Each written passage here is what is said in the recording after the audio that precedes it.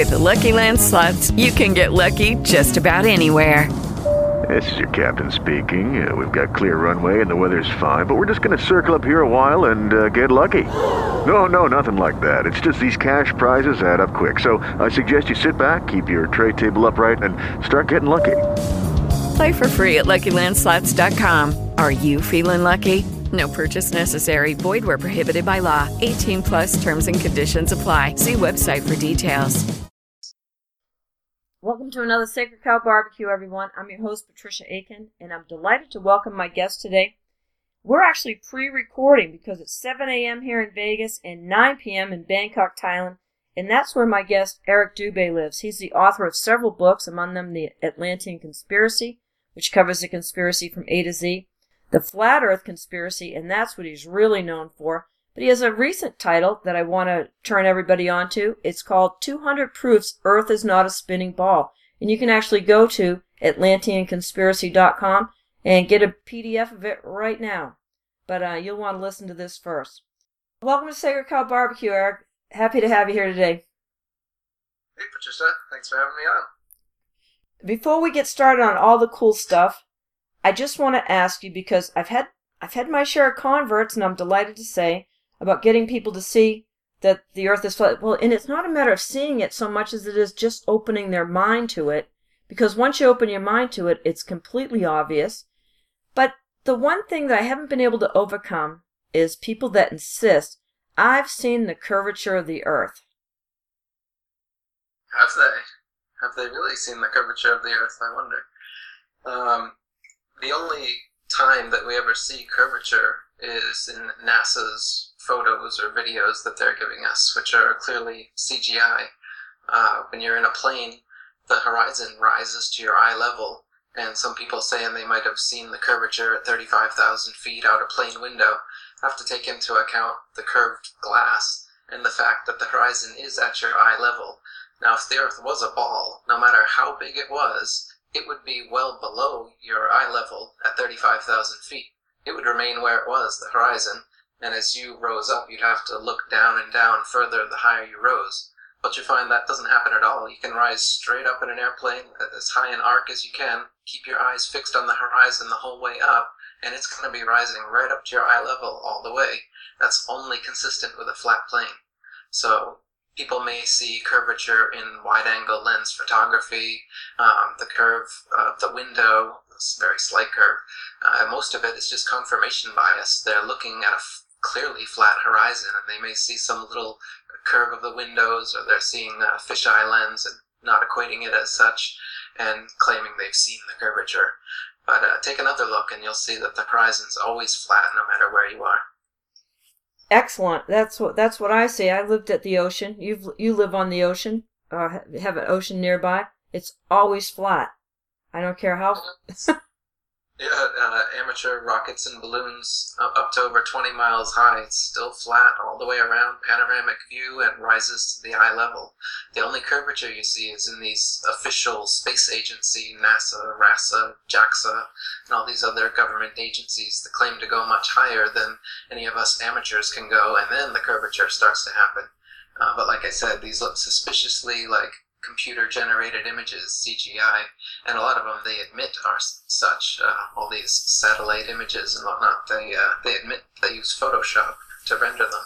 Yeah, that's pretty amazing when they admit to it. Well, all right, that's what I'm going to say from now on. In our eyes really don't see. Our eyes aren't really like a camera that we take stuff in, that processes the film on the back of our brain or anything like that. It's really putting a lot of information together, and I think when our brains are telling us that it's a curved earth, people are going to see a curve if they want to see one. Yeah, that's the confirmation bias issue. You've been told since you were a little kid that it's a spinning ball. The teacher has a spinning ball globe on their desk. You've been told how gravity keeps you and buildings and water and everything perfectly stuck to this spinning ball, even though you and no one in history has ever seen, felt, heard, or experienced any of this curvature or motion. So there's quite the confirmation bias to overcome. When you're looking at a flat horizon, but you've been told the opposite your whole life, you may start to see curves where they don't exist. Let's talk about you. You were actually raised in New England, raised in Maine, right? Yep. real strong fundamentalist family or Bible-believing family? Non-denominational Christian, they call it. Oh, non-denominational Christian. I was one of those. Okay, it's a denomination of in itself. Well, praise the Lord. Absolutely. Hallelujah. And did you ever buy into that? No. Since 5 years old, I've been asking what I thought were common sense questions about the fables I was being taught, and I never got satisfactory answers from anyone in my family. And that's where my personal spiritual quest kind of began, and my first book I wrote was Asbestos, and right from the first page, that's kind of what it's about, is people trying to feed me Jesus and, fairy tales about men living in whales and talking snakes and telling me this is the literal, absolute truth and the Word of God, and giving me self-referential statements when I ask for evidence, so even from a very young age, I had a lot of questions about the Bible stories, and to their credit, my family did the best they could trying to give me the biblical answers they were taught by their biblical hierarchy, but it never satisfied me, so that's why I ended up probably majoring in philosophy, because I kind of wanted to figure out this whole thing for myself, because what I was being taught really wasn't it. Well, you must have been pretty darn shocked when you found out that the Bible said that the earth was flat and movable, the sun, the moon, and the stars revolve around us, and says it somewhere around 70 times or more, right? Something like that, yeah. What? The Bible definitely does purport a flat, geocentric, stationary earth, the sun and moon being equal luminaries revolving around us. So very contrary to the past 500 or so years of the heliocentric deception we've been fed. So let's start with, what do you think the beginning of the heliocentric? Well, the very beginning would have been Pythagoras. He's the first one to have thought of the idea about 2,500 years ago, but it didn't really take steam until 500 years ago with Copernicus's book, and then since then, with Galileo, Newton, Einstein, and now with NASA, the belief in a heliocentric spinning ball Earth has rapidly increased, but as of late it's been on the decline, thanks to some terrible videography and CGI photos by NASA and some excellent work by conspiracy researchers pointing out all of this fraudulent the moon landing hoax and these supposed Mars landings and everything. Once you figure out that NASA's feeding you a line of trash, you find out the reason why is that they've been lying about Earth being the flat, stationary center of the universe in which everything in the cosmos revolves around. They've uprooted us from that position and sent us spinning around in infinite circles and infinite space. That's the model we've been believing in, even though it's contrary to all evidence and experiments for the past several hundred years. They're holding it up with theories like relativity and other things.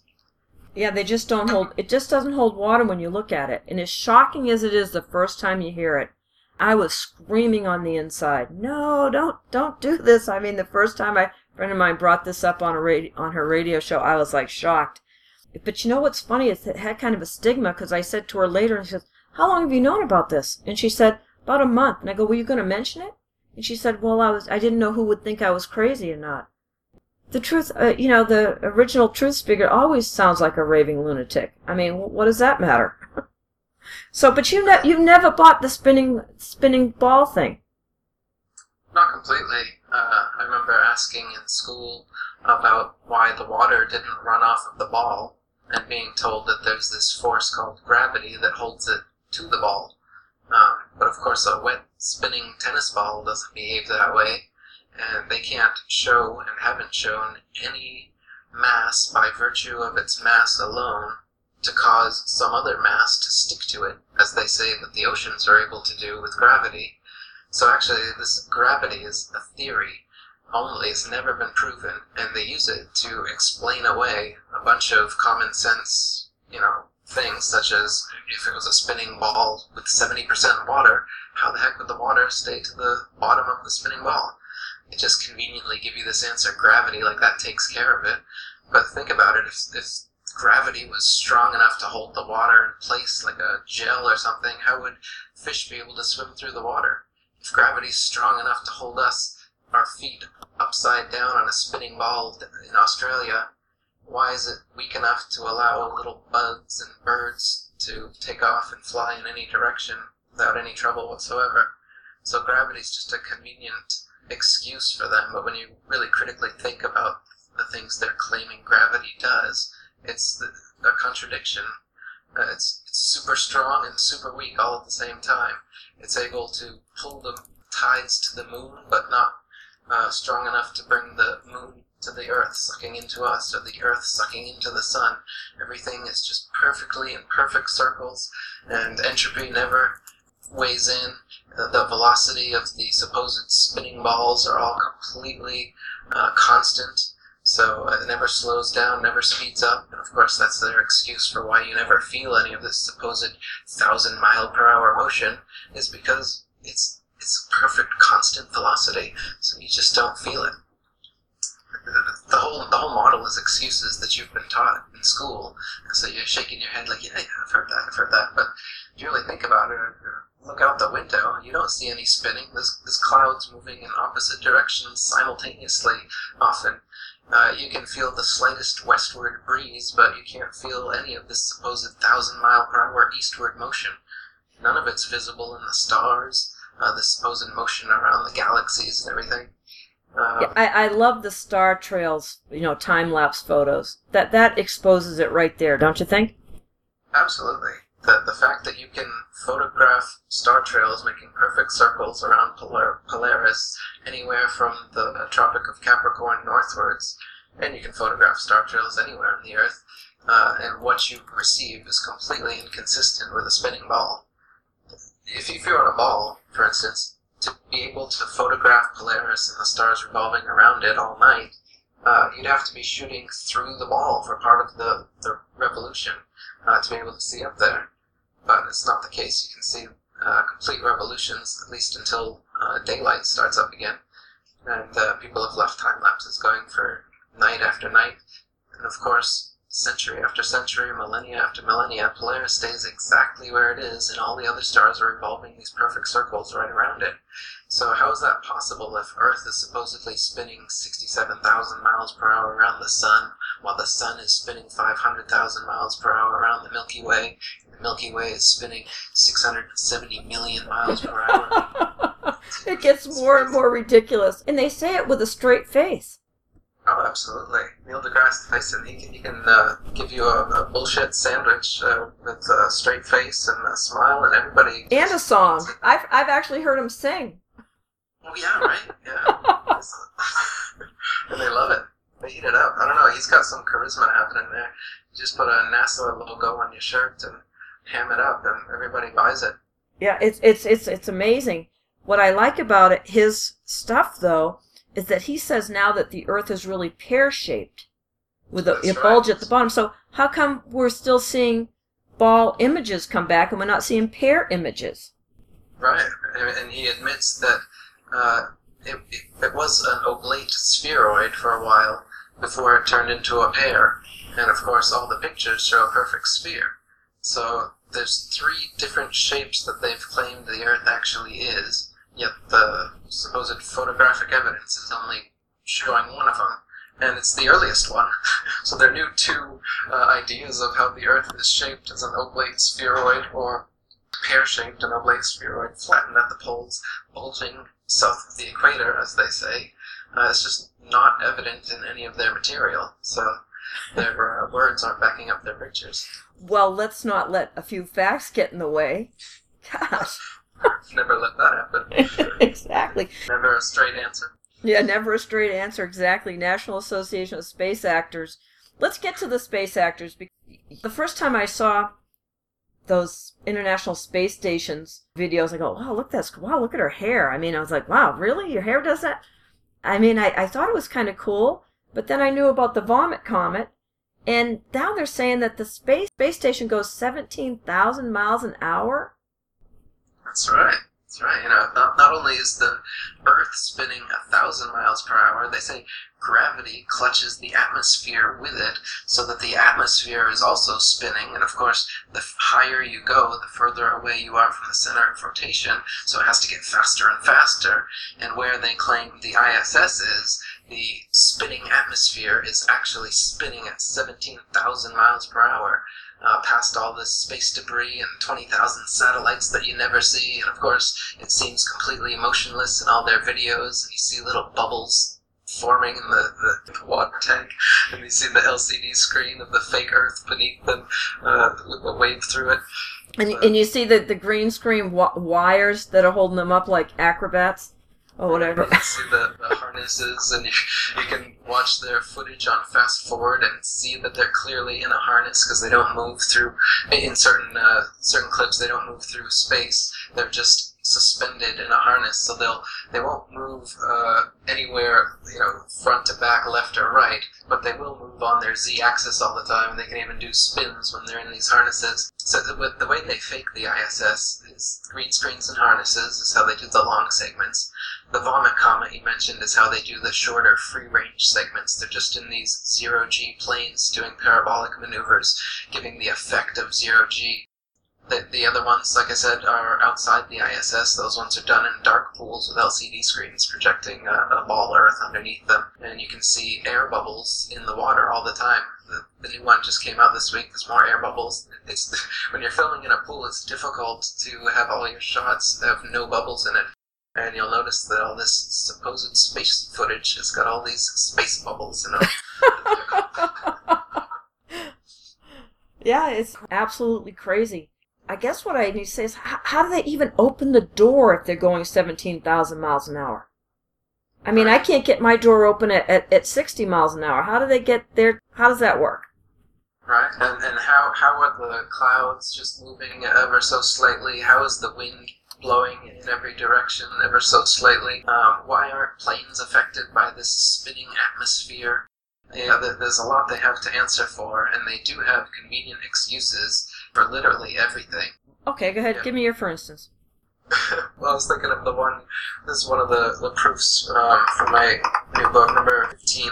If the Earth were truly a sphere, 25,000 miles in circumference, airplane pilots would have to constantly correct their altitudes downwards. That's what I was going to say. Off into outer space. I was a student pilot. You never are pointed down until you want to land. That's right, you get up to the desired altitude and the artificial horizon remains level. And what they tell pilots is that the planes are really advanced now. What they do is when you get to whatever altitude, it locks into the air pressure at that altitude, and then as the curve of the Earth happens, it automatically course corrects for you based on the pressure of the airplane. This is what they tell pilots. This is what they'll tell you if you try to figure out, why is that? Because if you were going 500 miles per hour, you'd have to constantly dip your nose downwards 2,777 feet, over half a mile every minute. Otherwise, without compensation, in 1 hour's time, you'd be 31 and a half miles higher than expected. So the way that they have, like I said, they have ridiculous excuses for all of these excellent proofs. This one being that the plane technology is really high now, so they lock into the air pressure, and the pilots don't even know it. And the plane just automatically course corrects for the curve of the Earth, and that's why. And when did they start that autocorrect feature? Right, good question. I'd love to hear. I'd love to hear, because I fly a little Tomahawk, the slowest general aviation plane out there, or a Beechcraft. I mean, pretty slow, even on a cross country trip, straight and level. And why isn't any of this 1,000-mile-per-hour atmosphere affecting you if you're taking off in all directions? Is it more difficult to go westward? I don't think so. No, as a matter of fact, you fly from Los Angeles to Honolulu. Guess what? One direction should be a lot longer. As a matter of fact, you shouldn't be able to get there if the Earth's spinning about 1,000 miles an hour, because you're only flying 500 miles an hour, right? That's what commercial aviation flies. Absolutely. I mean, that's what common sense tells you. But again, they'll give you an excuse contrary to your common sense, and they'll say, well, it's all relative, you see, because the ball is spinning and you're on it, And when you take off, you're already moving relative to that spinning motion. So you don't even know it. But right now, you're spinning 1,000 miles per hour. The air above you is spinning 1,000 miles per hour. So when you take off, no matter what direction, that's already taken into account. And not only that, but think about this. If it's a ball, then it's 1,000 miles, 1,038 miles per hour, they tell us, at the equator. And then all the way up to the north and south poles would have to be 0 miles per hour. The spinning ball and the atmosphere above it would have to compensate all the way, right? Because at the very North Pole, you're not moving at all. You're just pirouetting in place. But then from there outwards, progressively to the equator, the ball and the spinning, gravitized, stuck atmosphere, they claim, would also have to be spinning faster and faster as you go. So again, none of this is evident anywhere, but they just say that, well, because it's at a constant velocity, so you don't notice it. Okay? Next question. Frames of reference. Answered. NASA. And who sat down and thought all this up? They've been coming up with it as they go along, like the 23.5 degree tilt. They had to come up with that because you can see Polaris all the way from 23.5 degrees south latitude. So we'll just lean the ball Earth back, relax a little bit, tilt our head back so we can see Polaris and keep bullshitting, keep it going, Yeah, but that was true. The stars would be whooshing by us constantly at 600, 700, 800 miles an hour. They'd be whooshing around us. And their relative distances from each other would be changing all the time. If they were something, the closest one is 4.2 light years away, 25 trillion miles away. That's the closest. And then all the others are much further away. If that's the case, then as we're spinning through around the sun, and the sun around the galaxy, and the galaxy through the infinite universe, that these stars should be changing their relative positions from one another all the time. The night sky should never be the same twice based on their model. But in fact, as we said, the night sky remains the same day in, day out, year in, year out, century after century, millennia after millennia. The Polaris is right there. All the stars are spinning right around it. And they're doing so. The stars closest to Polaris spin a little slower. The ones further away spin faster. So they're spinning in a geocentric pattern. They're not spinning in the way that this heliocentric model claims. Right, and what about the so-called planets? The planets were always called the wandering stars. When you look at the planets, they look just like the other stars. Some of the stars they call stars, some of them they call planets. But if you were just looking with a telescope or with your naked eyes, they just look like stars. And we can't even say what stars are. Let's talk about that. Stars are quite a mystery. They twinkle, they change color, sometimes they move, they're shooting stars, and they have tails, and they burn up. Well, what are these things? Some of them even seem conscious. I've seen some move and then stop and then move again. But anyway, what are planets? They tell us that we are on a planet, but really all they've done is added a T to the word plane, because that's what we're really on. We're on a plane, which is another word for flat. And you add a T to that, and they claim that that's a spinning ball, and that all these other wandering stars are also spinning balls. But when you look at Mars or Venus or any of these planets through a telescope, they don't give the appearance of spherical spinning balls as they're shown to us by NASA images. They just look like flat luminous disks. They just look like little circles of light. No matter how good the amateur telescope you get, that's what it's going to look like. But then NASA magically has these telescopes that are like thousands of times better than any telescope you or I could get, and suddenly they look like CGI spinning balls. So planets are just another deception. I challenge you to go on YouTube or even NASA's official website and type in something like actual planet footage, real planet footage. You won't find any. All of it is clearly CGI, and when pressed, they admit that it's CGI or that it's been rendered through Photoshop or whatnot, that it's ribbons of imagery and it's been taken from several satellites and pasted together, and that's why it looks computer done. Again, they have excuses for everything. They're not going to let you penetrate a hole without some excuse, no matter how lame it is, to prop up their dying model. I know, it's remarkably, they're creative, they're very creative, you have to give them that. But so let's before we leave stars for a minute, because we're still in August and it's Perseid meteor showers. What is a meteor shower? Right. And how can they predict them if we're spinning through all these various motions? How is it that they know, oh, we're about to have a meteor shower? Well, really? And it's the same meteor shower every year at the same time. Interesting. It seems very cyclical, as though things are revolving around us, unlike what they're saying. And so the meteor thing is another big mystery. So, like, for instance, when I've seen shooting stars, and it's like a light in the sky with a tail behind it, and it goes, and then it disappears. What is that? It seems to go a little ways. Then I've seen these things on Russian dash cams where it's like a huge fireball that's coming down. We've seen these things, and they call these meteorites. These, interestingly enough, though, always seem to come in at the same angle, like they're being shot from a jet or something. I wonder whether these things are actually celestial phenomena or some sort of military thing, these ones that they're calling meteors. Then you've got the craters, that supposed craters that meteors have left. Some of them don't look at all like craters. Some of them look more like some sort of volcanic thing happening from underneath than something exploding from over the top, especially considering the fact that none of the meteor residues is left on some of these sites that they claim to have been craters created by meteors. So exactly what a meteor, I mean, there's so many words for it. Well, souvenir hunters must have gone in and picked all that up. What was that? Souvenir hunters must have gone in and picked up all the debris. Yes, absolutely. Or maybe they turned them into moon rocks. There you go. Those are found to be fake, by the way. The moon rocks that were presented to museums by Neil Armstrong and Buzz Aldrin, some of them were found to be petrified wood. So they didn't do their homework very well on sussing out where to get good moon rocks from. Yeah, it's just crazy. This thing has like exploded on the internet, and you seem to be the person that it's exploded around. You're the center of this, it seems to me. Would you agree? There wasn't. Well, there's been a 600% increase in the flat Earth keyword in Google Analytics since November, which is when I put out my flat Earth book and documentary.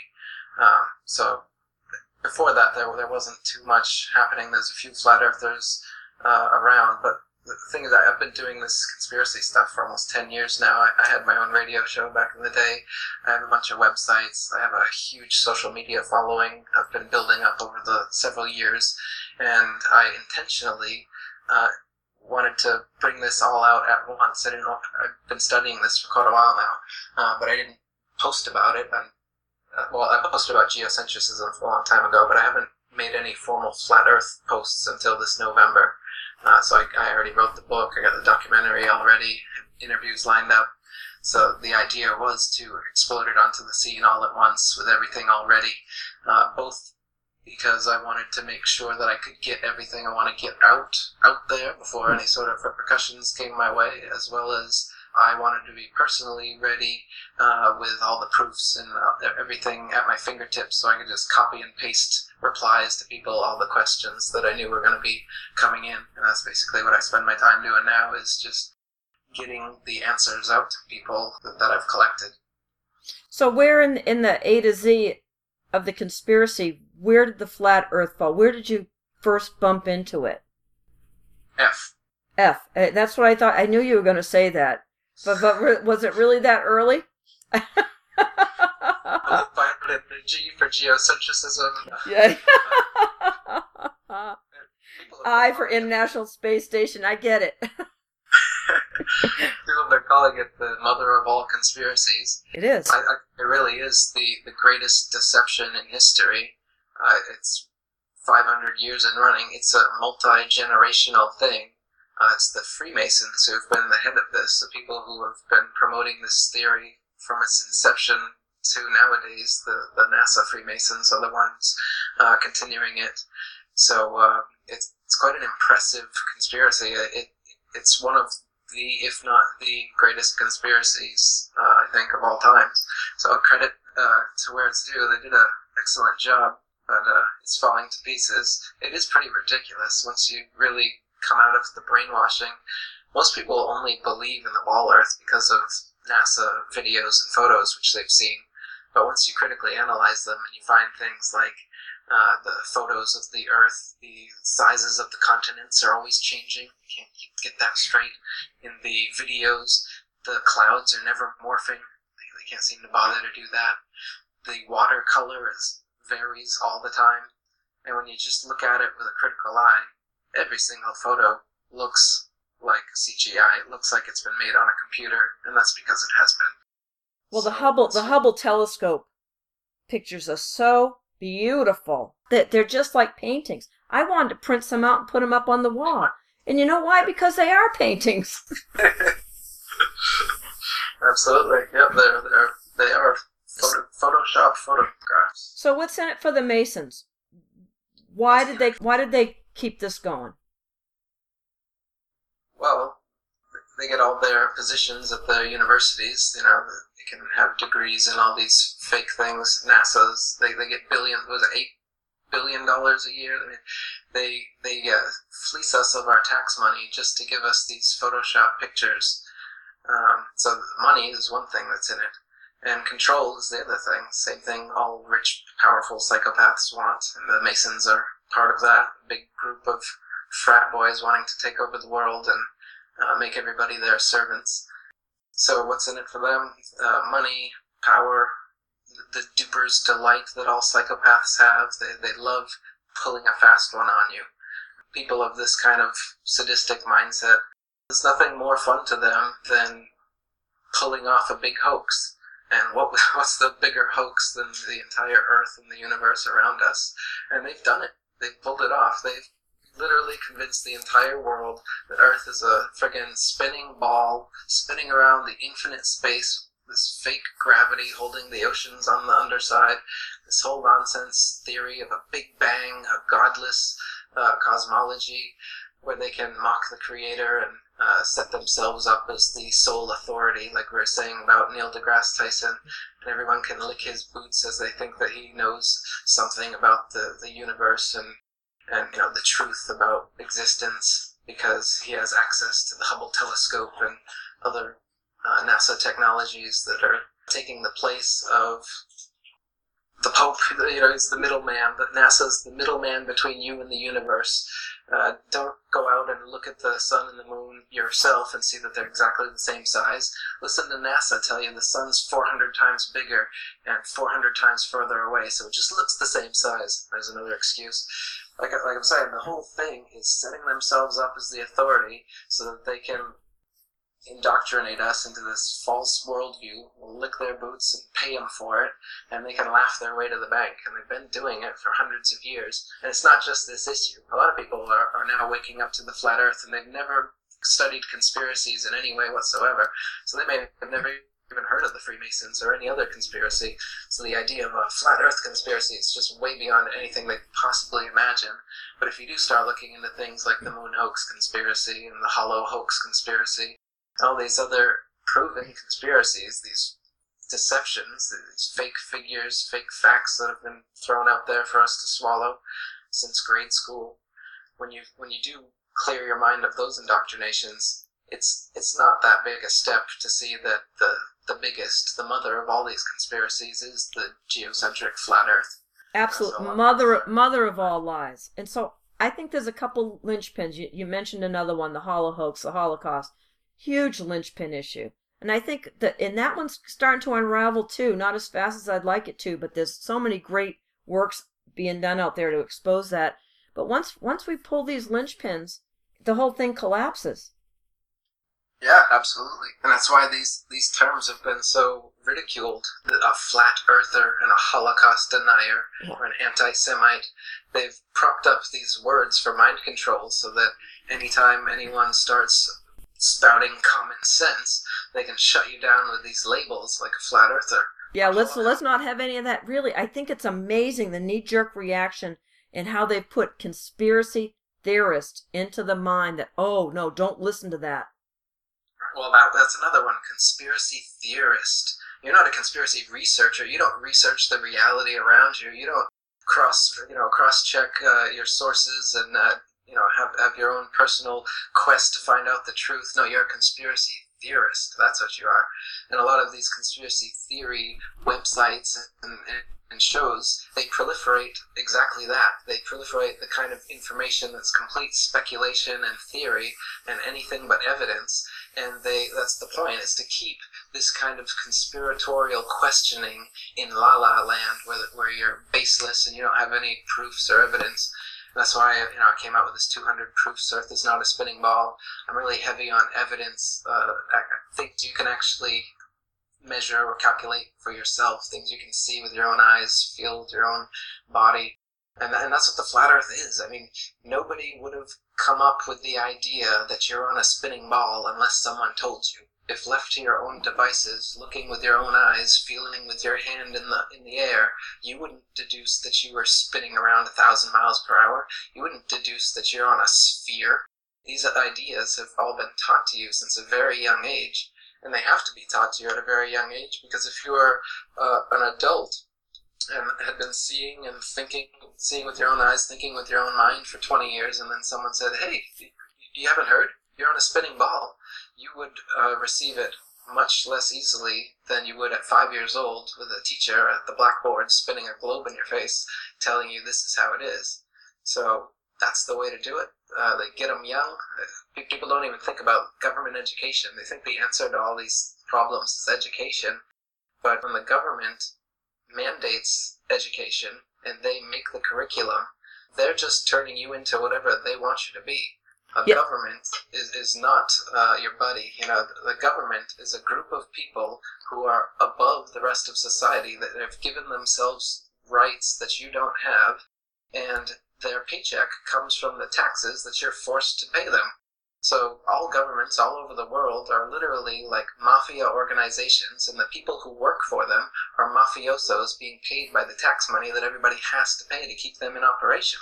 That's right. It's a giant protection game. It's a protection racket. Pay us or else. We'll unleash the IRS on you. The FBI will come to your door. Every 4 years, they'll let you choose which one of their puppet presidents they want, you like the propaganda from. So who do you like? Who has the best smile? Who's reads off the teleprompter best? And you buy it for another 4 to 8 years, and then they give you a new puppet.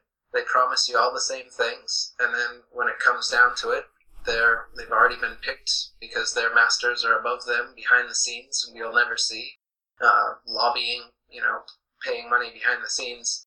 You're never going to see common Joe public rise up to these levels. These are all rich guys. They've been in these Freemasonry and these other secret societies for a long time. They've already shown that they're loyal. It's just like Hollywood. Right. It's a non-choice. It's heads I win, tails you lose. They put up 2 non-choices, and it's just ridiculous that there's only 2 parties. But what amazes me is that people still fight about it.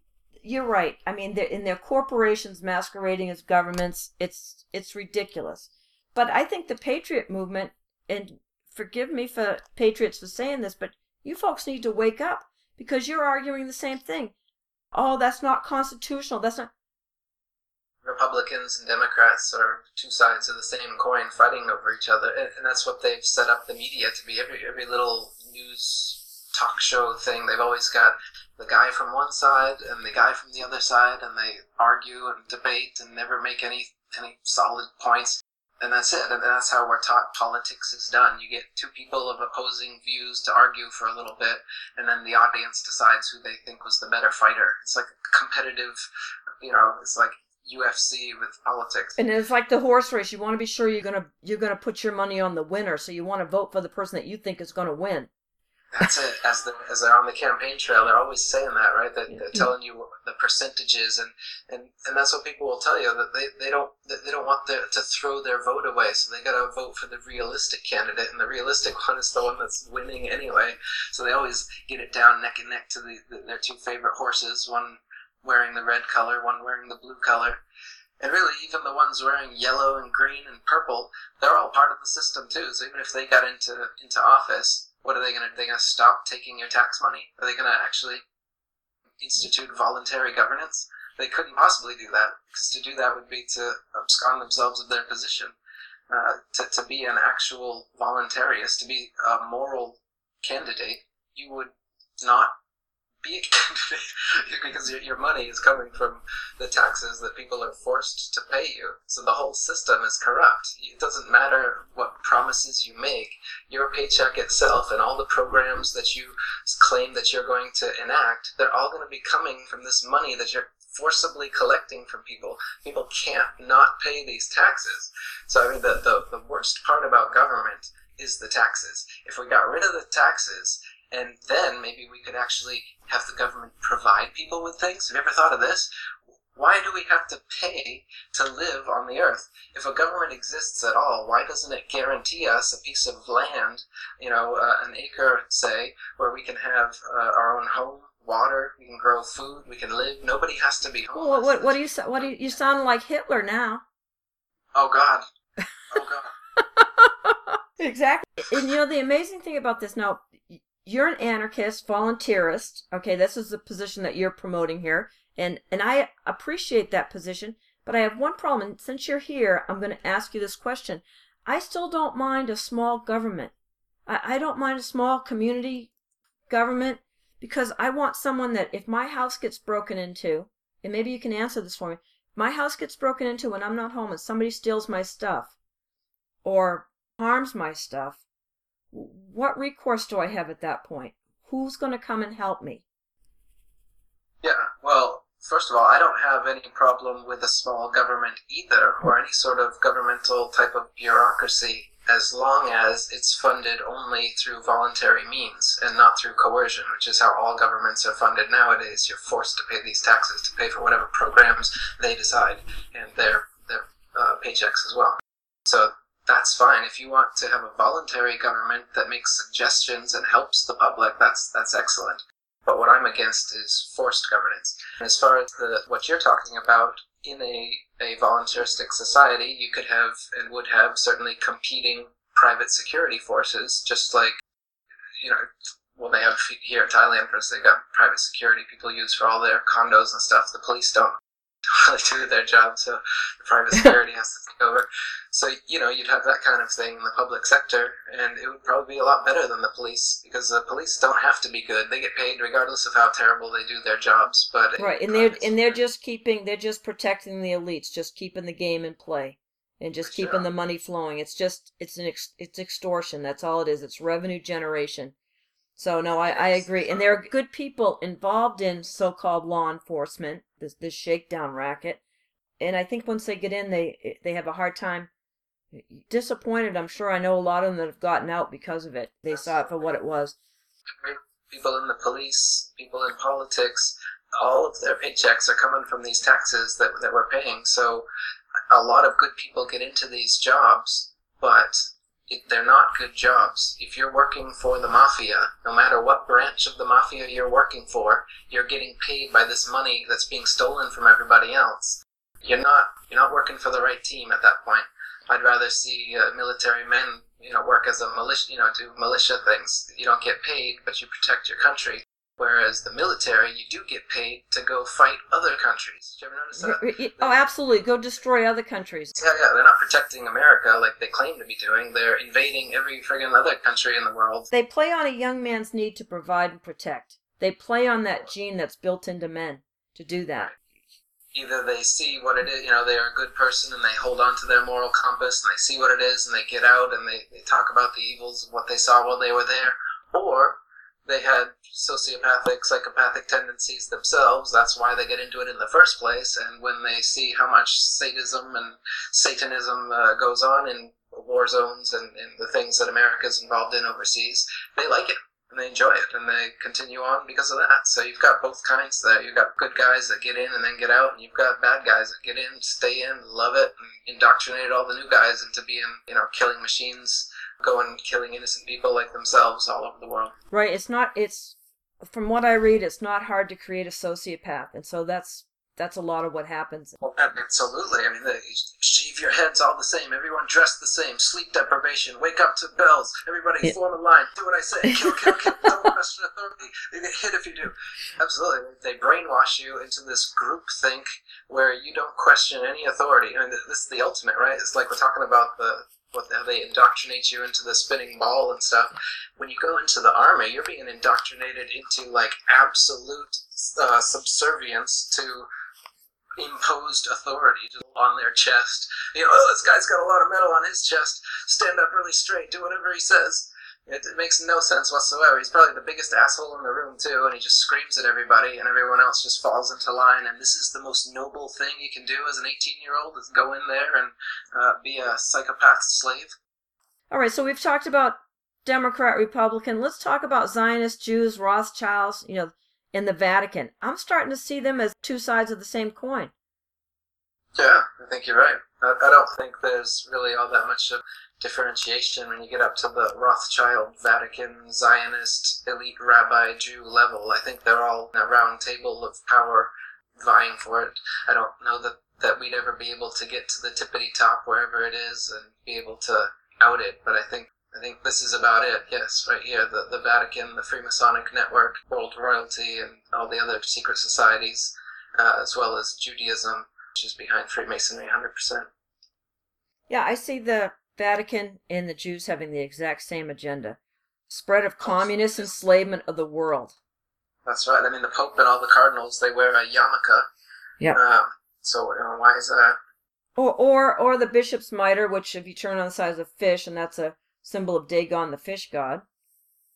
Absolutely. Unity is just a piggybacked religion onto Judaism in the first place, with a Jewish Messiah. Well, I disagree a little bit on that, but I really am at the place where I really question if there was a real Jesus, because there's so many Messiah 13 disciples in literature, starting with probably Mithra, Epic of Gilgamesh, Dionysus, and so this keeps getting replayed all the time. But I do see, so what I see is probably the truth. If there's any truth in the Bible, I see it historically about the Jew in what I call two seed line. Because it's the only thing that makes sense of this, that we have enemies that were brought here, and they're eternal enemies, and they've been our enemies all along. And I'd like to know, well, who started all this? Who created the earth? So this is, we're here on terra firma, at least it seems this way, or is we just playing in some giant video game? What's going on?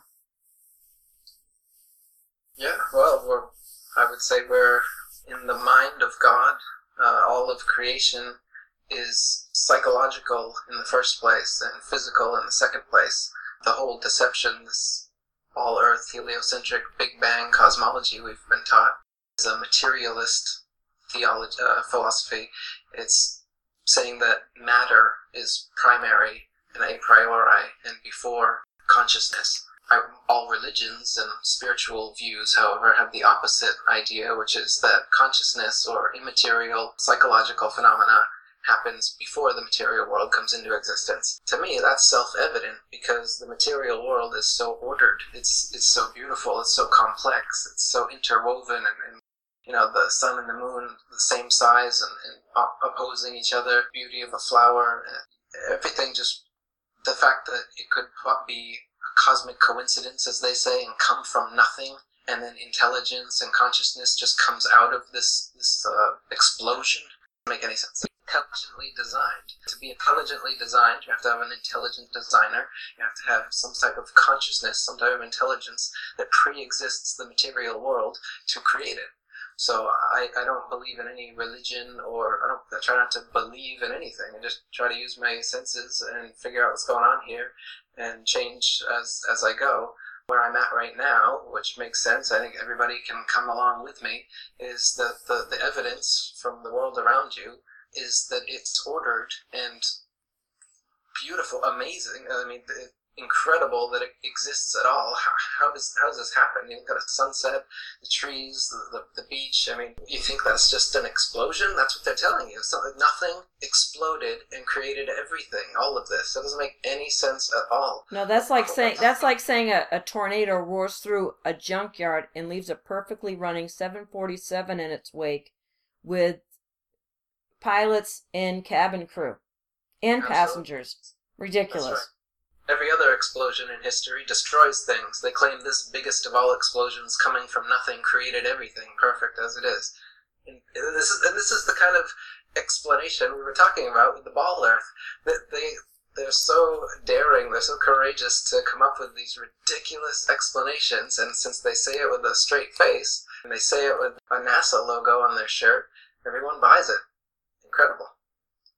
Everyone buys it, but people less and less are buying it. Your forum, the ifersboards.net, right? ifers.boards.net is a forum that you've put in place.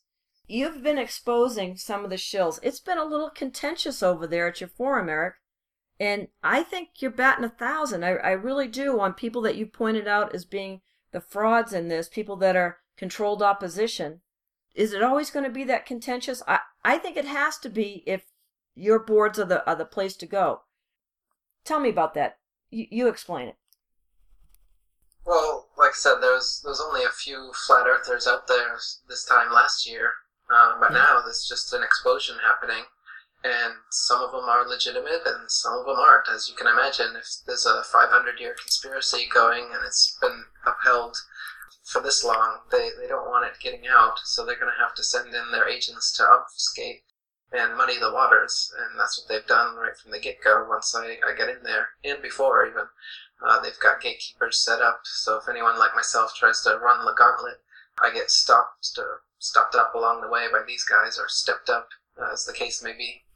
So I wrote that flat earth shill wall of shame post, just trying to point out some of the more obvious ones that have come along.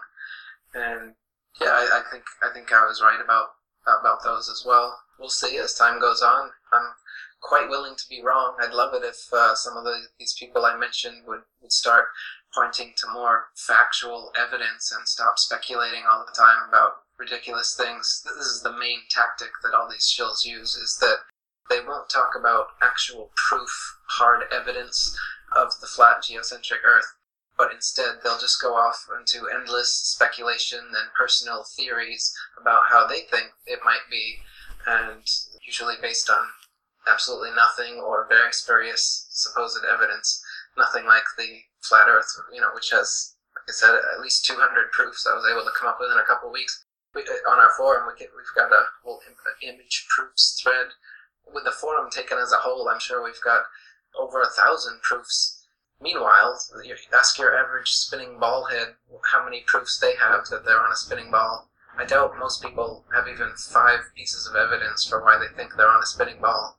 So I definitely recommend people look at Eifers, the 200 proofs book, so you can see that this model that you've been taught since a little child actually has no proof whatsoever. The supposed proofs you've been taught are wrong.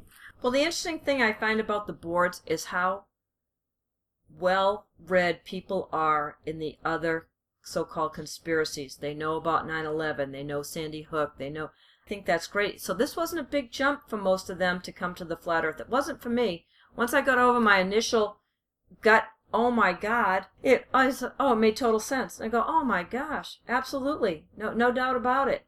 A more intelligent person is going to be able to look at this, is going to have the intellectual courage, who's already looked at these other ridiculous hoaxes that they've put off on us. So I really enjoy the people over there. They do tend to have a little bit of a hair trigger and not put up with people for too long if they're questioning too much. It's like the autism spectrum. We're all there on a spectrum of our understanding and how much we really understand about things. I don't turn on the TV very often, and I don't have cable, but whenever I do lately, man, I'm seeing all kinds of NASA stuff all the time. There's new rocket launches. There's new cosmology shows going on, especially on PBS, which I think is brainwashing for the more intelligent people. Do you think this has got to be a reaction to you and the explosion? They do seem to have more press releases than any other official government agency, don't they? NASA's just coming out with new stuff more and more all the time, and more ridiculous stuff too.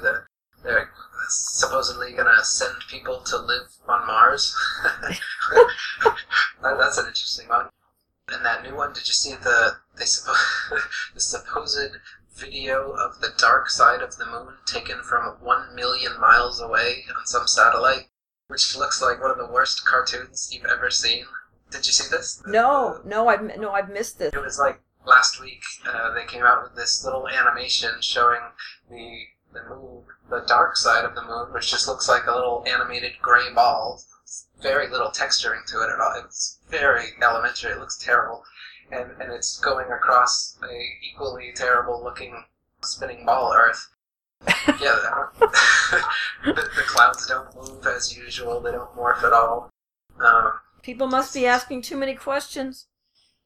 Yeah. I've seen some articles. There was this article I just saw where there's people leaving comments on the NASA, this particular NASA video, saying how fake it looked and pointing out the clouds not moving and all this.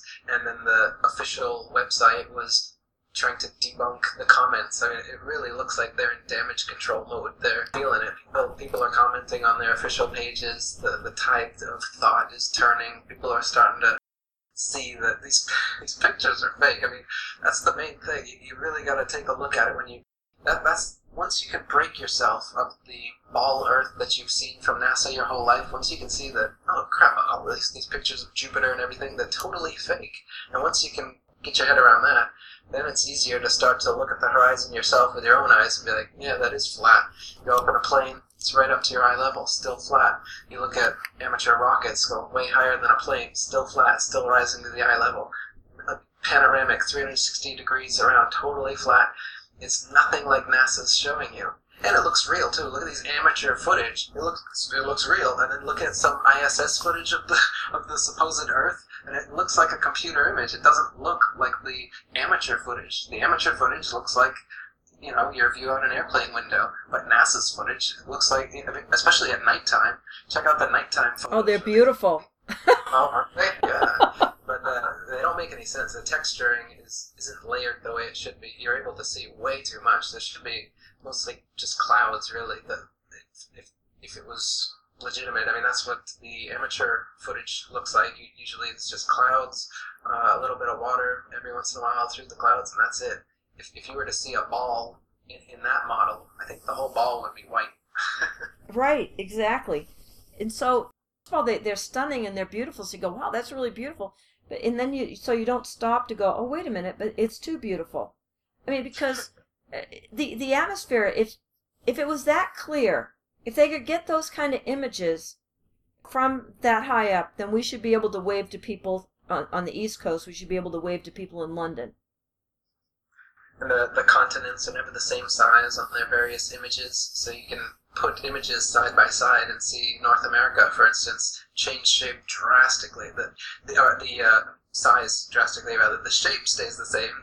The shape we're shown on the Mercator projections looks like they just overlay it onto a ball and put some clouds over it. But the size is always changing. And the color of the water is always changing. It's never the same. And of course the clouds, they don't morph or move the way that real clouds morph or move. So and people have taken them into Photoshop and done like brightness and contrast, adjusted the levels, and you can see where they've done convenient copy and pastes of the moon and the ball Earth into supposed moon photos and other things like that.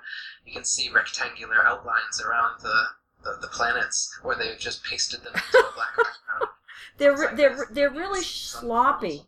They're so sloppy on this.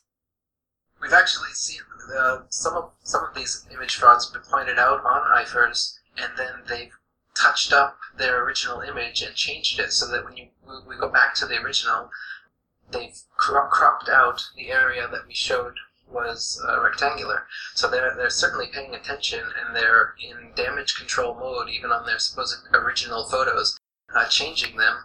But of course we've cataloged them all, and we even have the original, what do you call it? They can't completely delete what they had, so we still have the link and everything, so you can see how they've tried to trace back their steps and cover their ass.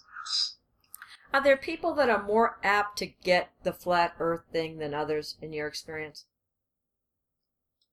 People who have already understood the conspiratorial control that humanity's been under for hundreds of years are definitely going to be much easier in understanding this level of control than someone who hasn't already been into conspiracy research. So that's number one. Number two is people who have already bought into the kind of atheistic, materialistic, NASA Big Bang worldview, if you're believing in that quite a bit, that's going to be difficult to break. So I guess it depends how deep the brainwashing has sunk in. Some people, they've been taught certain things, but they still have doubts. They still have inquisitive, critically thinking minds, and those people are much, much easier to awaken than people who just kind of go along with the mainstream, your typical TV watching sheeple person, Sherson.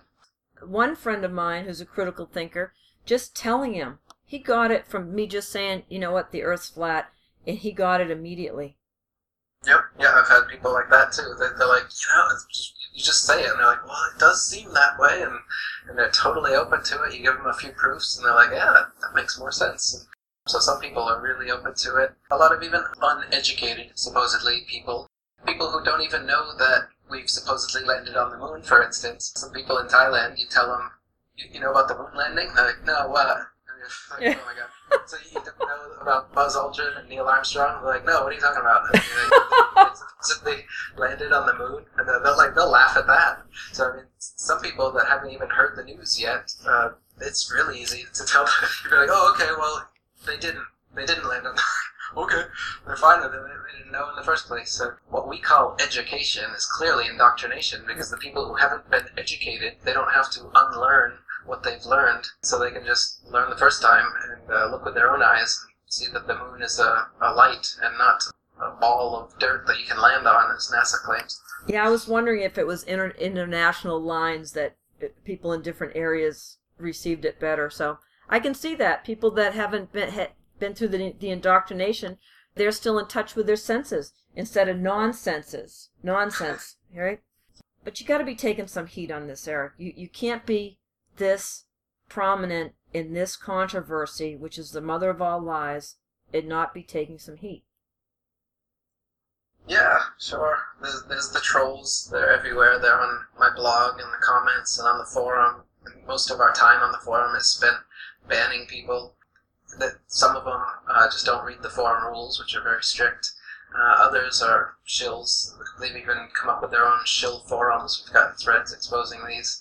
They've come up with their own flat earth forums to try and denounce what we do at IFERS and claim that we're this and that. But they take out ads on your forum. Yeah, they even take out paid ads on my forum, which I can't control, to direct people to their forum, where all they do is mirror posts from the forum and then put their own shill commentary next to it, saying what their ideas. And I think most of their hits come from us.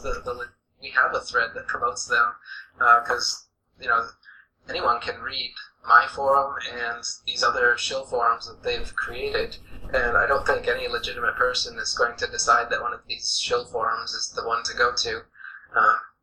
But yeah, go for it. Anybody that wants to check out all these different shill pages and whatnot, see if you think like Patricia and myself that they are legitimate flat Earth researchers wanting to get the truth out, or are these agents trying to obfuscate the truth and muddy the waters so that nobody really knows where to go for this information, and they act like they don't really know themselves. A lot of these flat earth shills that have come out of the woodwork, like I said, they keep it in speculation mode all the time, theorizing about how they would like it if they designed the earth and how they think it might be, but never wanting to go into some of these actual proofs that are scientific things that you can do for yourself, experiments. They stay away from that. So that's what I would recommend to people as you're getting into not only this, but any conspiracy.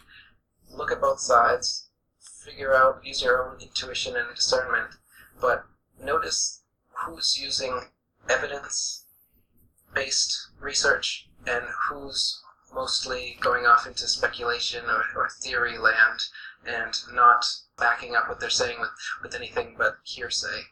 This guy said this guy reported that. Evidence is what we want. The flat Earth is a conspiracy that's actually quite easy to figure out, because you can figure out the evidence in your backyard with your own eyes. It's not quite like Sandy Hook or something, for instance, where you've got to find all these news clips and then you're trusting whether this is a genuine person or a crisis actor, all these things. It's quite difficult to get to the bottom of things like that. but it's relatively easy to get to the bottom of the flat, motionless Earth. It appears flat and motionless, and has appeared that way to everyone who's ever lived, and every experiment you can conduct will prove it over and over again that it is. I have to say about all these shills, at least, and I don't know if people get bogged down, because when I first went to YouTube, I'm one of those people, I'm in for a penny, I'm in for a pound, and I've got to dig down to bedrock. And that's how I found you, because I started with one of the shills. And I said, well, okay, but gave me mental indigestion, and so I kept looking, and that's when I cut onto your something to go, okay, now I'm getting somewhere. So maybe they're not such a bad thing. Maybe it's backfiring on them a little bit, because it leads them to you eventually. Well, like you said, I think most people are smart enough to figure out who's using evidence to back their claims and who's not, and you're going to drift that way as you go through the gauntlet of flat Earth researchers. But that's, like I said, that's what they do, is they muddy the waters. The first video you click on is some guy just speculating and giving anything but evidence. Then you're not going to hold on to the idea like you would if the first thing you clicked on was 200 proofs Earth is not a spinning ball. When you have 200 proofs at your fingertips showing you that the Earth is not the way that you've been told, it's right there. I mean, meanwhile, then you've got, for instance, Mark Sargent's Flat Earth Clues. He's got 11 clues that'll make you think maybe the Earth's not a ball, and I've got 200 proofs that it's definitely not a ball. Big difference. And you listen to him in any interview, and he's just speculating. Every answer he gives is like, well, what I would do, or how I'd design it from a game design standpoint. And I've even confronted him on this thing that he does where he says what he would do from a game design standpoint. Well, I just like it, he says. I just like that model. So by saying this, if this was the first time I'd come across the flat Earth subject, and I hear one of the leading flat earthers saying things like this, and other statements he said, like, I don't know of any proofs that the Earth isn't spinning, and other things like that. He comes out with these phrases that just end the game right there. It's like, if you're supposedly a leader of this flat Earth movement and you don't have a single proof of why the Earth isn't moving, you can't think of one, then you shouldn't be calling yourself a flat Earth. He's even recently come out and said he's not sure if the Earth is flat. It might be concave. Stephen Christ has his model. Eric DUBAY has his model. Yeah. I'm only sure right now that the Earth is not a ball. Well, that's good. I agree with him there. The problem is his delivery and the non-evidence-based claims he's always making. So you can find how many 100 hours of Mark Sargent online now. I can't listen to him anymore. There's rarely any evidence whatsoever. It's just all his own little theories and whatnot. So you probably felt the nugget or the kernel of truth in the flat Earth, and so you were able to make it through Mark and find your way to Eric and other legitimate researchers. But some people might get to Mark and just be like, what is this? This is ridiculous. There's no evidence for this whatsoever. They'll just shut off completely, and the next person who brings up my work or someone else's work, they'll associate it with what they saw that was crap, and they'll just assume that it's all crap and that you're talking crap, and they've already figured it out. You're wrong. So the muddying of the waters by these controlled opposition agents, while many people have told me, isn't it good, Eric? Because eventually they lead to you. I don't think so, because if they weren't there, people would just get to me right from the beginning, or get to the other legitimate research. So that's why they do this. They do it so that, and that's why the flat Earth keyword has got so exploded ever since I put my information out. It's not just me. It's all these other controlled opposition agents who have come in to poison the well from me, so people don't make it to my stuff and some of the other people who have been doing legitimate flat Earth research. Oh, there's a gajillion videos. Some people just using, a screencasting software to talk about what they think and this and that, or what I see what you're saying, and I really appreciate the fact that you've called out the shills. And I think you've got them all right, and like you, I'd be happy to be wrong. And I'm always happy to be wrong. I've never learned anything if I wasn't happy to be wrong. So I think the criticism that you've taken from some people about calling out the shills, I think is unfounded. And tell me, how does somebody like a Mark Sargent get on Coast to Coast like his first month out of the gate? Right. That's what I want to know. Just recently, he Like, did you hear about this controversy about the Art Bell show? No. Okay, so Mark has lied, and I don't know where he got the inside information to make this lie, but he went on air saying that Eric pulled out of the interview with Art Bell at the last minute because he found out that there was going to be a astrophysicist on to debate him. This is supposedly what happened. I published all the emails that I had with Art's producers, so everyone could see exactly what happened. And what it was that I was contacted by 2 co-producers first. I did test calls with both of them. I filled in their guest form. I sent them all these links that they were asking for. And then a 3rd producer comes in. He's Skyping me, which I don't get on Skype all the time. And he's getting more and more aggressive each comment, saying that you need to do a test call with me. You need to sign this fill-in form. If you don't, within 36 hours, we're going to drop you as a guest and all this. And then I finally got an email from him where he's saying, "Where are you? I've been looking for you for whatever. Art needs you to do the test call, blah, blah." And so I nicely wrote back to him and I said, well, I've already done 2 test calls with other producers. I've already sent in all this information you're talking about. And I don't really appreciate you threatening to drop me just for stuff I've already done. And then he just writes this one sentence back, like, you have to do it with me. I'm the real producer or something. I was like, well, so I wrote him back saying, like, well, I think this is something you guys have to deal with internally because I already jumped through all your hoops, filled out all your forms, done all your test calls. And if you really have to drop me because I won't do a 3rd test call with you, then so be it. And so they did. And so what happened was... that was a setup. That was a setup, Eric. And it was a setup anyway. Did you? Oh, you didn't hear the actual interview. No. They had John the Morgile flat earther guy go on instead. And Art and this other guy, they just double teamed him the whole time, muted his microphone, laughed at every answer, and ridiculed him. Art was just praising this other guy up and down. It was gross listening to it. So it was a clear hit show, or whatever, hit piece from the beginning. So it was just as well that I didn't do it anyway. But it didn't happen the way that Mark's claiming that happened. I don't know where he's getting his supposed inside information. So that's why I posted the entire drama so everybody can see exactly what happened. And it's not like they're saying I didn't pull out the interview. I've challenged Mark and Neil deGrasse Tyson and others to debates. They don't seem to want to do it. So people claiming that I don't want to debate is baloney. Well, they're welcome anytime on Sacred Cow Barbecue. We got an hour and 45 minutes that they can debate anytime they want. I'll leave that open, and you can say anytime, any day, anytime, we'll do it. We'll record it. So, and then they can put it out to all their channels and everything else. That's fine. So, yeah, that's just a setup, and I'm beginning to think that a good 70 to 80% of so-called alternative media is controlled media. Me too. Yeah, the mainstream, of course, it's all controlled, and most of the alternative seems to be controlled as well. Anyone that's got a bigger following than mine seems to be my cutoff. I don't know anybody that's been in it as long as I have, with the numbers that I have. These people, they'll come out of nowhere and they get numbers that I've taken years and years and years to grow. They're able to get them, like, they snap their fingers and someone gives it to them. So that's one quick and easy way. When somebody comes on the scene and they suddenly already have huge viewership out of nowhere, it's obviously suspicious. If anybody's tried having their own blog, or yourself, you have a blog talk radio show, these kind of things, when you try to build these things for yourself, it does work, but it takes time and effort, and you have to plug your stuff, you have to advertise. It takes years to build a following of people who will share your work and get it out there so that you have like a network, a web of constantly outflowing information from your show. These guys, boom, it's done. It's everywhere, 1,000 likes, whatever, just out of the woodwork. I don't know. They've obviously got an inside hand when you can do that. Right. They don't have a lot of shills. They don't have opposition fighting them. That's right. Yeah. The shills over there.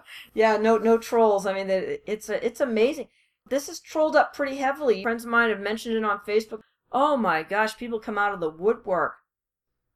I've had people tell me that they have like Facebook accounts that they don't really use, but then once they start sharing or posting flat Earth material, this one guy, all he did was start liking it, and he was noticing this activity in all of these supposed flat earthers started offending him. And this is another thing some of the shows have been doing. Like Mark Sargent, for instance, even admitted that he did data mining for 3 years. Matt Boylan is asking for pictures, like 3 photos of everyone who friends him, supposedly to check that you are a real person, this kind of thing. So that they seem to be collecting information on people. Mark doesn't allow comments on his videos, but he gives you his home phone number, his cell phone number. And his email. And his email, right.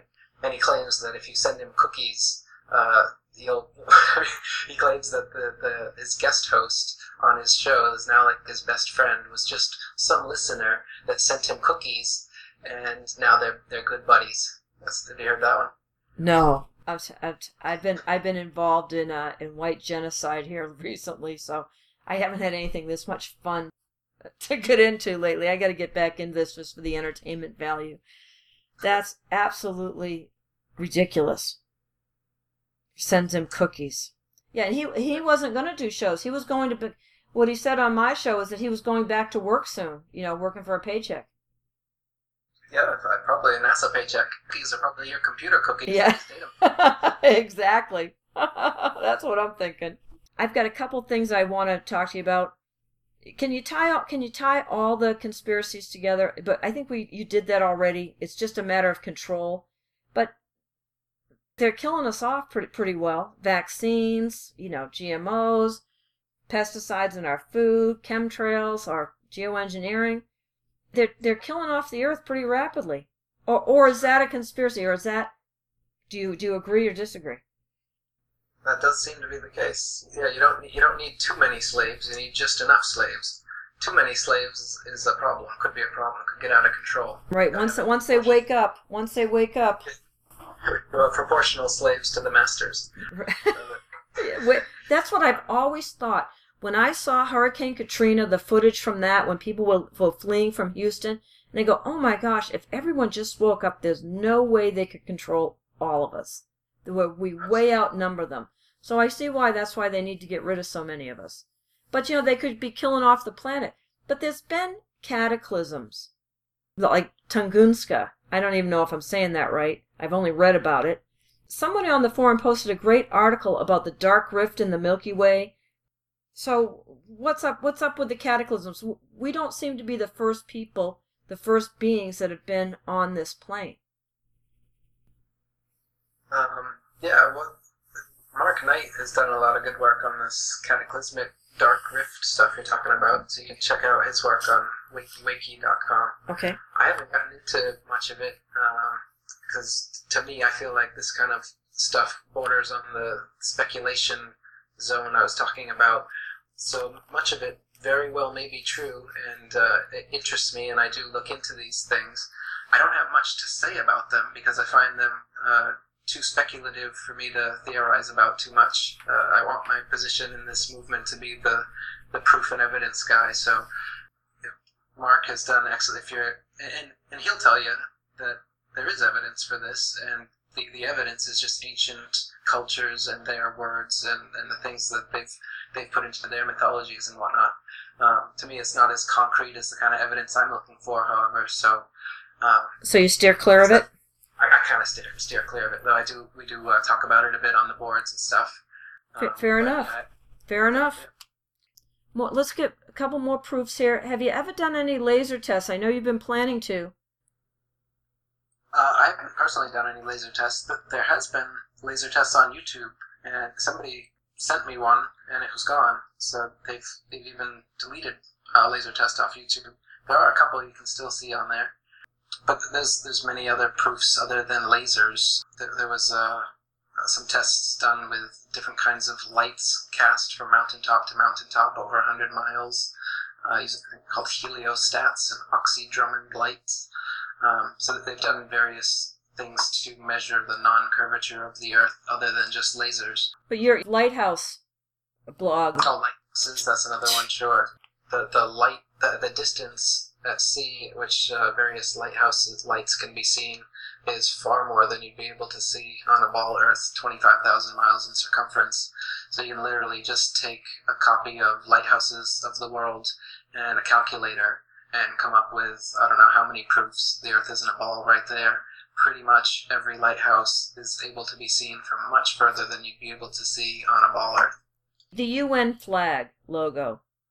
There's reality. Is that really right on for size, you think? Probably not the exact size and everything. It's also quite a crude map, so you wouldn't really be able to use that as a practical flat Earth map. But you'll notice that the UN logo and flag is a flat Earth map. And it's not only is it a flat Earth map, it's divided into 33 Masonic sections. So as we were saying, the Masons are the ones that have been behind this ball Earth deception from the get-go. They're also the ones that were behind the construction of the League of Nations and the United Nations. And their logo shows it by dividing our flat Earth into 33 sections. I'm telling you, they've been at this for a long time, and they hide the evidence in plain sight. Yes, this is the Gleason's map, the Hammond's, I think so. There's some much better flat Earth maps than just the UN logo, which is a very crude outline, but it's the basic idea. Type in flat Earth maps, and you'll see again, that I'm not sure that any of these maps are completely accurate, though with flight distances and certain things, they do prove much more accurate than the ball model. In the flat Earth model, Antarctica surrounds the flat Earth. The oceans are interconnected and held in by the circle of Antarctica. And then how far the Antarctic ice expands southwards from there, south being every point tangent to north, on the flat Earth model, north is the middle, and then south is every point along the outer circumference, like in a ring magnet. Unlike the ball model that they say that there's some sort of molten magnetic core that causes the poles to constantly move. This is the excuse they give for why you can't take a compass out at the North or South Pole and prove that it's the North or South Pole. You won't see that anywhere. Nobody in any of these North or South Pole documentaries ever breaks out a compass. They just use a GPS locator device, which is created by the U.S. military, and it just tells you 90 degrees north or south latitude, and that's it. But it's not the magnetic pole. And so if you're at the North Pole, of course, it would point towards wherever it was, and you'd be able to walk in a circle, and it would point north. If you're in the South Pole, you'd be able to walk in a circle, and it would also point north in every direction. You can't do these experiments. Nobody has, clearly, because you're not at the poles. So I don't believe that the supposed footage we're shown of people being at the North Pole is actually the North Pole, and neither is the South Pole. Since they can't prove it, they're just saying so. What they've done is they've stuck a barbershop pole, a little red and white thing with the spinny that they have in barbershops, and put a ball Earth on top of it, and put a bunch of flags in a circle around it, all the nations that have bought into the Arctic and Antarctic treaties, and they say that's the ceremonial pole. It's not the real pole, but we just put it here for kicks. Just some photographs, like welcome to Las Vegas kind of thing. Viva Las Vegas, right? So you can stop and get your picture taken with it. But here's the thing, if there was a South Pole, like there is definitely midnight sun in Alaska, Scandinavian countries, and that happens. If there was it was a ball Earth, then we'd have midnight sun in our winter months in the South Pole. But I don't hear anybody going to Patagonia for the midnight sun. That's right. Yeah, no, and they don't let you go to Antarctica to see it either, though they claim it happens. If you go to timeanddate.com or something, during those times in which in the ball model Antarctica should be seeing 24-hour sunlight, they claim they are. But you can see dozens of videos on YouTube of the Arctic midnight sun, like you're saying, in Alaska and other places north of the Arctic Circle. You can see the sun for sometimes 72 plus, it depends where you are, you can see it for days and days without ever dropping below the horizon. The sun just kind of goes up and then comes down in a sine wave kind of arc around you, and it'll do that for days and never fall out of sight. But if you were on a spinning ball below 89 degrees north latitude, you'd have to be seeing through the ball to see to the sun for part of the spin.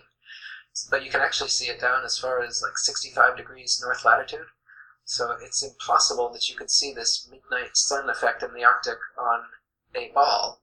And though they claim it happens in Antarctica, you can't find any examples of it whatsoever. They have one video on YouTube of it, and it's a horrible 1-minute video of a bunch of cuts every couple seconds, cutting, and showing the sun, trying to make it look like the kind of the same effect as the Arctic one. But you can find legitimate Arctic ones with no cuts, for days on end. People have taken the time lapse, so those ones are clearly real, and the ones that they claim happen in Antarctica that you'll never be able to verify are clearly fake. Right. Because it's flat. All right, let's talk about this GPS nonsense developed by the Department of Defense. Is it real? Is there really satellites? Well, there's really GPS, and you can really triangulate people's position by using land-based towers. But are there satellites that are delivering these GPS signals? I don't see any evidence of that. They claim that there are 20,000 plus satellites spinning around at 17,000 plus miles per hour out in the thermosphere, and that they're tracking you and able to find your car and tell you where to go to dinner and everything. In reality, the thermosphere is, first of all, far too hot for these satellites to exist there. The metals they're made of, the melting points are far below the temperature claimed to be in the thermosphere, so there's a point of contention. My biggest point of contention with satellites is that the same with the space station, the Hubble telescope, and astronauts in general just floating in space. No one's ever gone high enough that you can just float. This is the illusion we were talking about earlier with the Vomit Comet and the harnesses and green screens. They're able to make it look like when you go up high enough, instead of falling back to Earth like a skydiver, you just get to this magical altitude and then pop, you're into infinite vacuum, non-atmospheric space where you can just float around. And so they say that satellites are in that part. They're in that floaty part where you can just float around unassisted and not drop back to the Earth like everything else we've ever sent up. And so that's what NASA and the other space agencies do. They send a rocket up high enough so that you think that it gets into outer space. But really, if you look at the trajectory of every single rocket, it forms a parabolic curve and starts coming back down.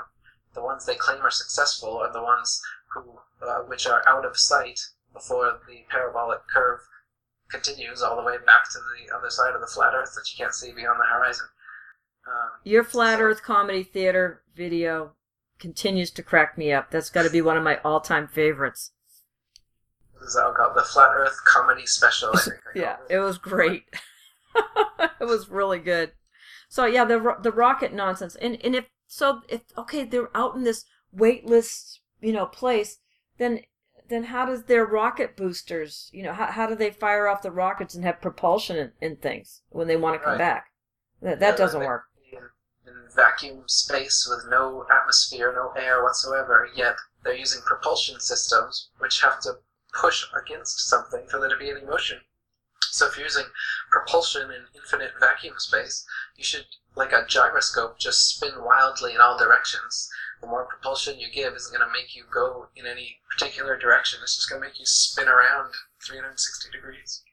Right, and when you look at, I never looked at this so-called space shuttle.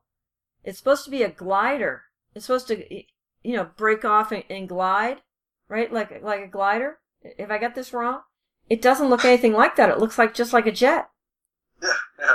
Everything about it is just like a jet which has had some sort of prop put on the sides so it looks more futuristic and space-like.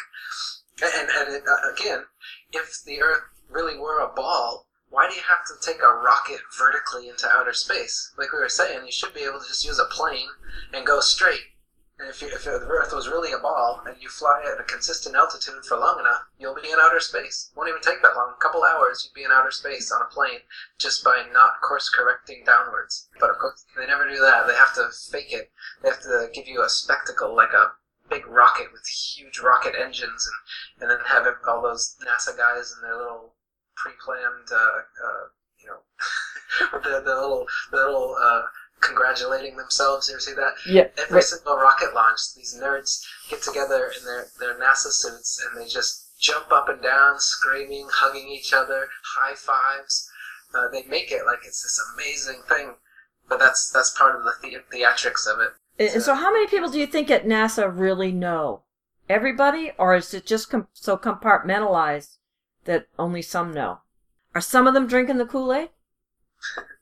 It's all these secret societies and hierarchical organizations work through compartmentalization and through degrees of initiation. So yeah, the people in the bottom are compartmentalized, and then the people who are brought to the top are slowly initiated into the knowledge once they've shown that they can toe the party line, that they're not going to expose it. So it's a little of both.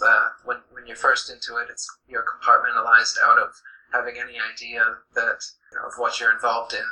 And as you get into the upper echelons, yeah, you're part of it. You're taken into the lower levels of Freemasonry and actually the higher levels of Freemasonry. I mean, the guy that pulled off the head of NASA during the moon landings, his name was Fred Kleinsch. I can't pronounce it.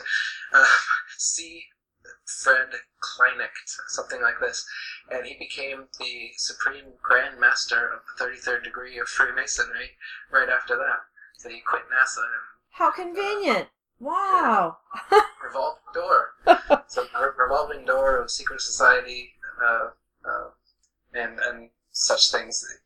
You prove yourself. You get initiated into higher and higher levels, and so the people at the top, of course, they know what's going on, but the people at the bottom have no idea, and they don't need to have any idea. And it actually is better that they don't, because then they provide the cover of legitimately believing in what they're doing and not knowing that they're part of a big scheme. Oh, and people, I've found the rank and file employees from NASA just to be like NASA's their mommy. I mean, they are so into it.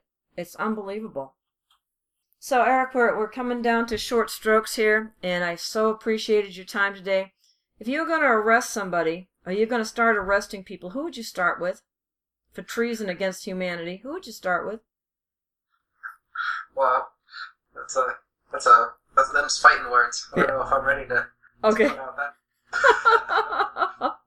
Well, if you... Freemasons, Jews. No, I'm not going to go that far. Yeah. But no, I think Freemasonry should be stopped. Certainly, all secret societies should be stopped. I don't know about arresting people. I don't know how to best go about this, but I think first of all, everyone needs to be exposed. So that's the first thing. We need to talk about this. We need to make this a big deal. We need to get people debating these issues. Just talk about this stuff. Then we can start. Once we've got enough people power behind it, like we were saying, we're the 99+%.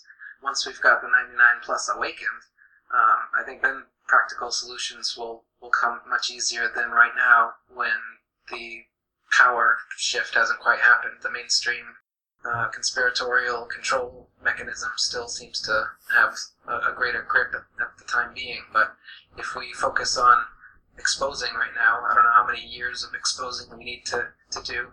And certainly, that's what I do. I expose things. I'm a writer. I make videos and stuff. I might not be the one to come up with the task, the idea of what to do. Maybe someone else will come up with a better idea of solutions and stuff. For me, my thing is writing and reading. I've always been into that, researching. So my angle is exposing, and I'd really like this to be exposed on a mass scale. I have a feeling like once it's been exposed on a mass scale, practical solutions are going to come naturally. I do have a podcast called Solutions to the System. If you type that in, my name Eric DUBAY, that'll come up. So I do have some ideas that I've already talked about. Yeah, I don't know who I'd arrest first. Who would you arrest first? I'm not sure. I think it'd have to be the media. I think probably them, then the judges, and then everybody at NASA. It's not going to be anyone left.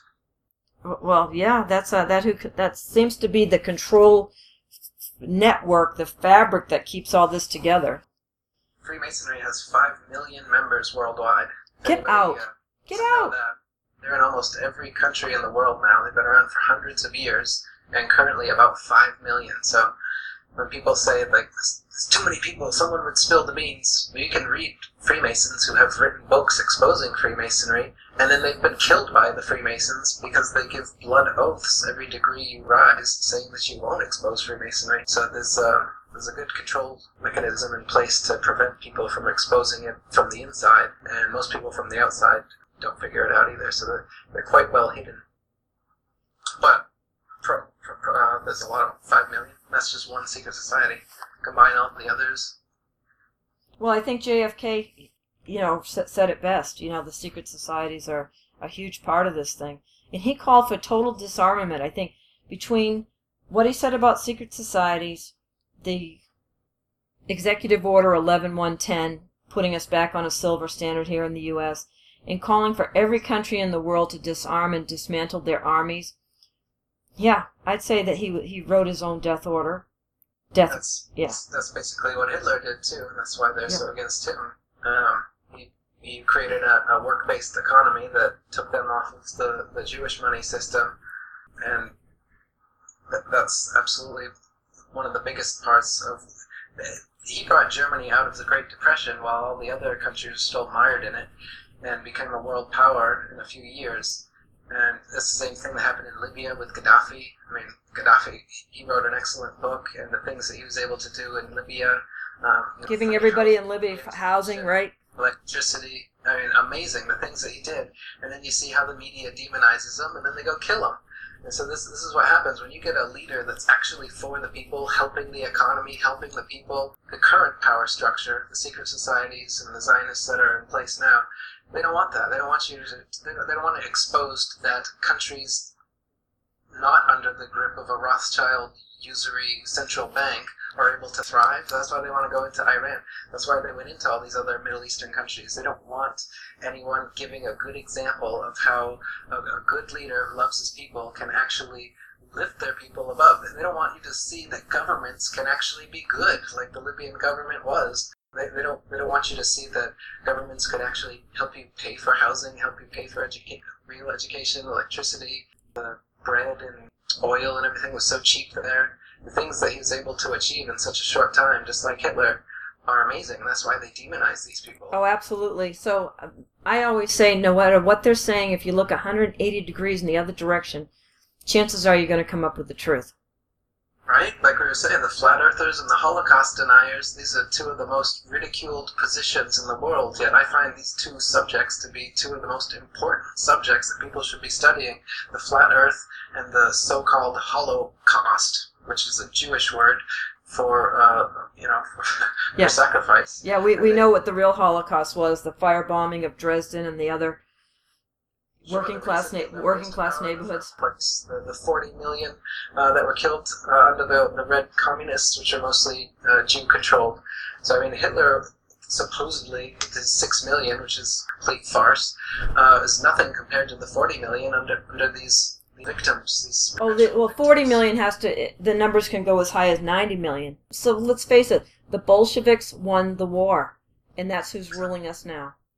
That's who's writing the history, and that's why you get a new Holocaust movie from Hollywood every year showing you how the Jews are victims and Hitler is evil.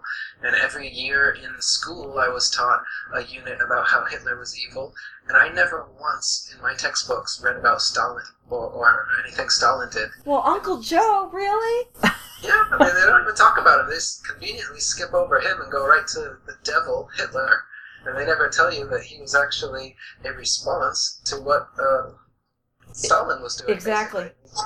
If you look at it in that terms, he's basically the antithesis of Stalin and what Stalin was trying to do. Stalin was the one trying to take over the world. Now everyone accuses Hitler like that's what Hitler's plan was. Hitler just wanted peace. He offered. Well, that's the other thing I was going to say. You mentioned JFK and his plan for the economy as well as the disarmament. Adolf Hitler wanted disarmament. He offered complete disarmament many times if the surrounding countries would do it, and they wouldn't at all. He had like over 20 peace offers that he made to England, America, Poland, all these countries. They all refused. And people from every race fought with Hitler. Yes. It's not that they make it like it's some racial thing. It's not at all. I mean, Hitler was. Yeah, how many? Do you know how many? There was like dozens. I can't remember how many different races, but people from all over the world came to fight for this cause. Yeah, I recommend the documentary I put together called Adolf Hitler versus the Jew World Order. It has a lot of The Greatest Story Never Told and Hellstorm and Jewish Ritual Sacrifice and some other really good documentaries I took from that, and I took from a bunch of other great channels on YouTube and everything, and I made this compilation which kind of it exposes the myths about Hitler and the truth about Hitler. And I think this is one of, other than the flat earth, this is one of the most important topics that we can get out, because, you know, a man that really wasn't a bad man at all has been demonized into like he was the worst, most evil person. Hitler is synonymous with evil today. I can't agree more, Eric. These are two linchpin issues that we've brought up, and I thank you so much for your time today. I'm afraid we're out of time. I can't believe it. As usual, when I have a great guest, it flies by. With Lucky Land Slots, you can get lucky just about anywhere. Dearly beloved, we are gathered here today to... Has anyone seen the bride and groom? Sorry, we're here. We were getting lucky in the limo and we lost track of time. No, Lucky Land Casino, with cash prizes that add up quicker than a guest registry. In that case, I pronounce you lucky. Play for free at LuckyLandSlots.com. Daily bonuses are waiting. No purchase necessary. Void where prohibited by law. 18+. Terms and conditions apply. See website for details.